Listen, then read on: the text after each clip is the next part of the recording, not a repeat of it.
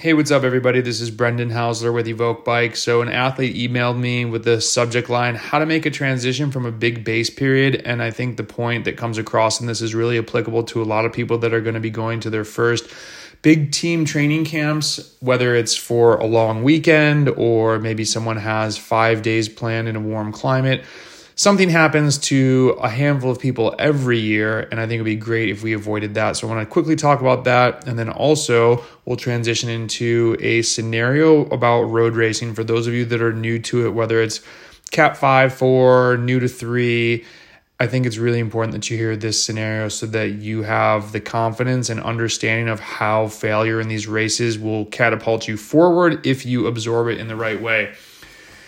So this first athlete said, I'm coming away from 4.5 weeks of very low intensity volume. I did a minimum of 24 to even 30 hours a week. Now I feel I have a lot of base miles in me. I can go forever at low zone 2, and I believe this is the moment to start pushing harder on the pedals.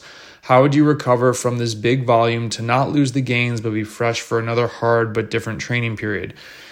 So huge question. And I had said, the really big one is, what are you training for?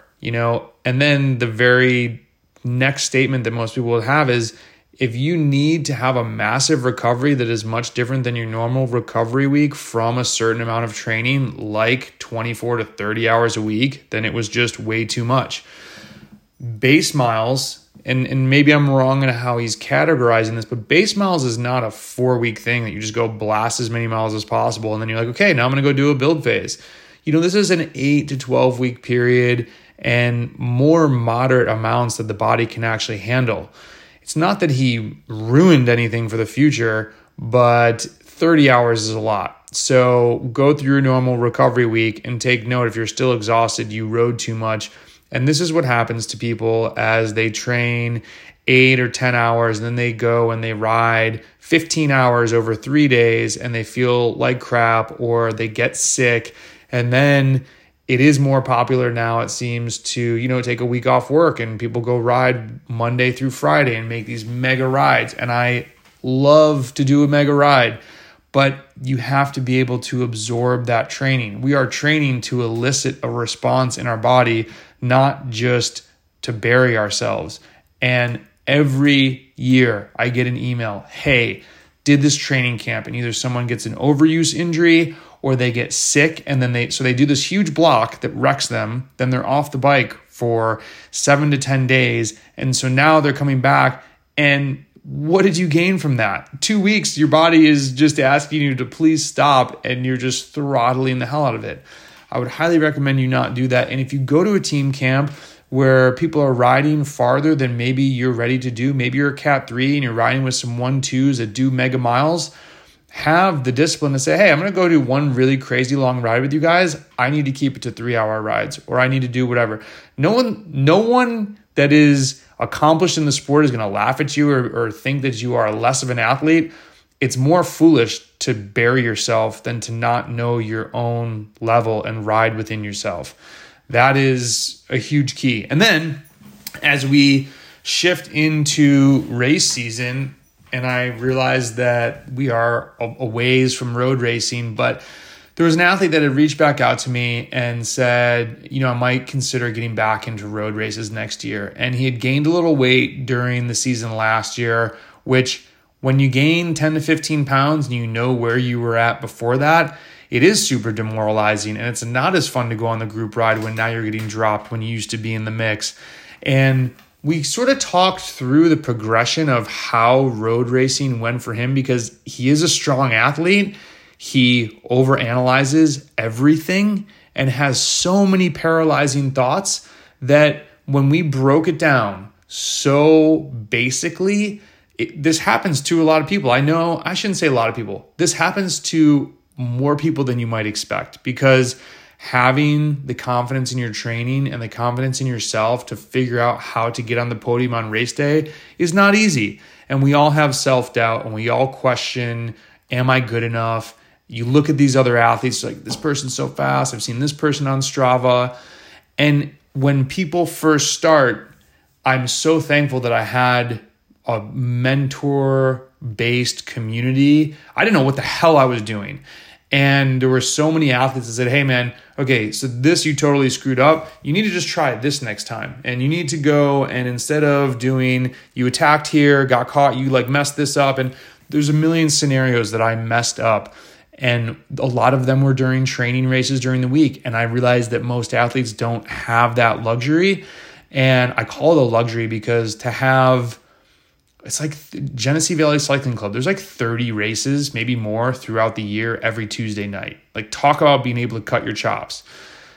A lot of athletes have to learn this on the weekends and travel to races, and you don't have someone giving you the tips afterwards. But what this athlete did was, in the first race or two, his, cat gets excited and his tail's up and he's like ready to attack and he's pouncing all over the place.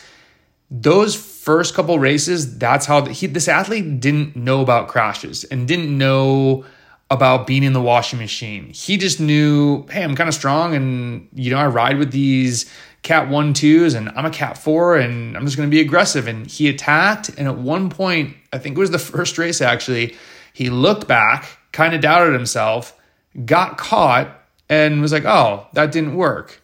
And immediately almost stopped trying. It was just, oh, well, I'm not going to attack because I got caught last time.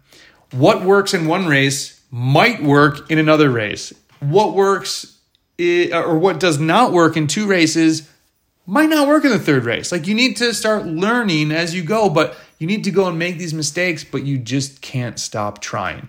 Then he just started getting boxed in, started overthinking everything, and never was lining up to just go rip it and try and get in a good move, win from a break. Just was always having these paralyzing thoughts. So what is the takeaway for you? As you start to race, even if you travel twice a month, you might only get in 10 races. That's not a lot. And you need to find, or you don't need to, you'll get better faster if you can find some fast group rides and ride with faster people. Even if it's not a race, have hot spots where you understand when to attack. How do people chase? Understanding the sociology of a small amateur peloton is so helpful. A lot of people look at an amateur bike race and think it's going to be run like a pro race. We are very confused when we think that. Amateur racing is very different than pro racing. And that's why coaching amateurs is very different than coaching pros. You hear a lot of the guys who coach pros talk about how much harder it is to coach an amateur. Pros are pros because they're so freaking gifted and they don't need as much guidance, and they have, there's just a lot of other resources besides one coach. Why I'm saying all this is that you need to kind of study your craft and understand that a race with 40 guys is going to be run differently, the tactics wise, than a race with 150 guys. So don't overthink everything. Take notes. What are you learning each race? How are you applying it to the next race? Sometimes you got to try the same thing a couple times to see if it works. If it doesn't work, every race is different. Every course is different. Every group of athletes that you line up against is different. And everyone is at a different fitness at different times of the year. There's a lot going on. That's what makes this sport super freaking exciting and awesome. That's why I'm still doing it. It's like, dude, old guy, stop racing. Hey, I'm still having fun, trying to get better, just like you. So my last comment, if you're not in the Discord, check it out. We just had a bunch of new people get in there. There's over 500 athletes from around the world. Are all 500 active? Definitely not. But it is an amazing place where if you have a question and you want to get an answer or some opinions from people besides just the people in your local group ride, it is perfect for that. And I just like hearing what athletes are talking about. We've got a new hill climb thread from a bunch of the UK guys that are doing those. And good luck with your training. It's lift season, strength season, whatever you want to call it. It's in off season kind of. I think that term is horrible, but stay focused on your goals. Don't get burnt out from doing too many intervals. Get your volume in, get your winter setup ready, whatever that is, and look forward to hearing about how you're going to crush it in 2023. All right. Oh, and last thing, somebody had just said, oh, you guys have a blog? So we do have a blog with a lot of training articles. There's a ton of free information on there. Someone else on YouTube had thrown the shade, hey man, you're posting videos on YouTube so that you can put a link to your plans in Training Peaks. I couldn't tell if that was a joke or not. There's so much free info to help you get faster on the blog. The Training Peaks templates, which I hate templates, they're not set up as go do this 4-week block. There's a couple that have like my favorite lactate clearance workouts. There's one that comes with a whole guide of understanding how to do VO2 max workouts, when we use them, our top 10. So it's not just templates, and athletes are asking me for that. They want pre-built workouts. Yes, I'm going to charge, I think it was like, what was it, $8 a week? I mean, come on, if you're going to get upset about that, I don't know what to tell you. So there is a ton of free stuff. I'm not trying to shill you with a YouTube video to give you my Training Peaks link. If that came across that way, yeah, my bad, I guess. So good luck, crush it. Excited to see you get faster, and don't use getting older as a reason to not get faster. Let's go.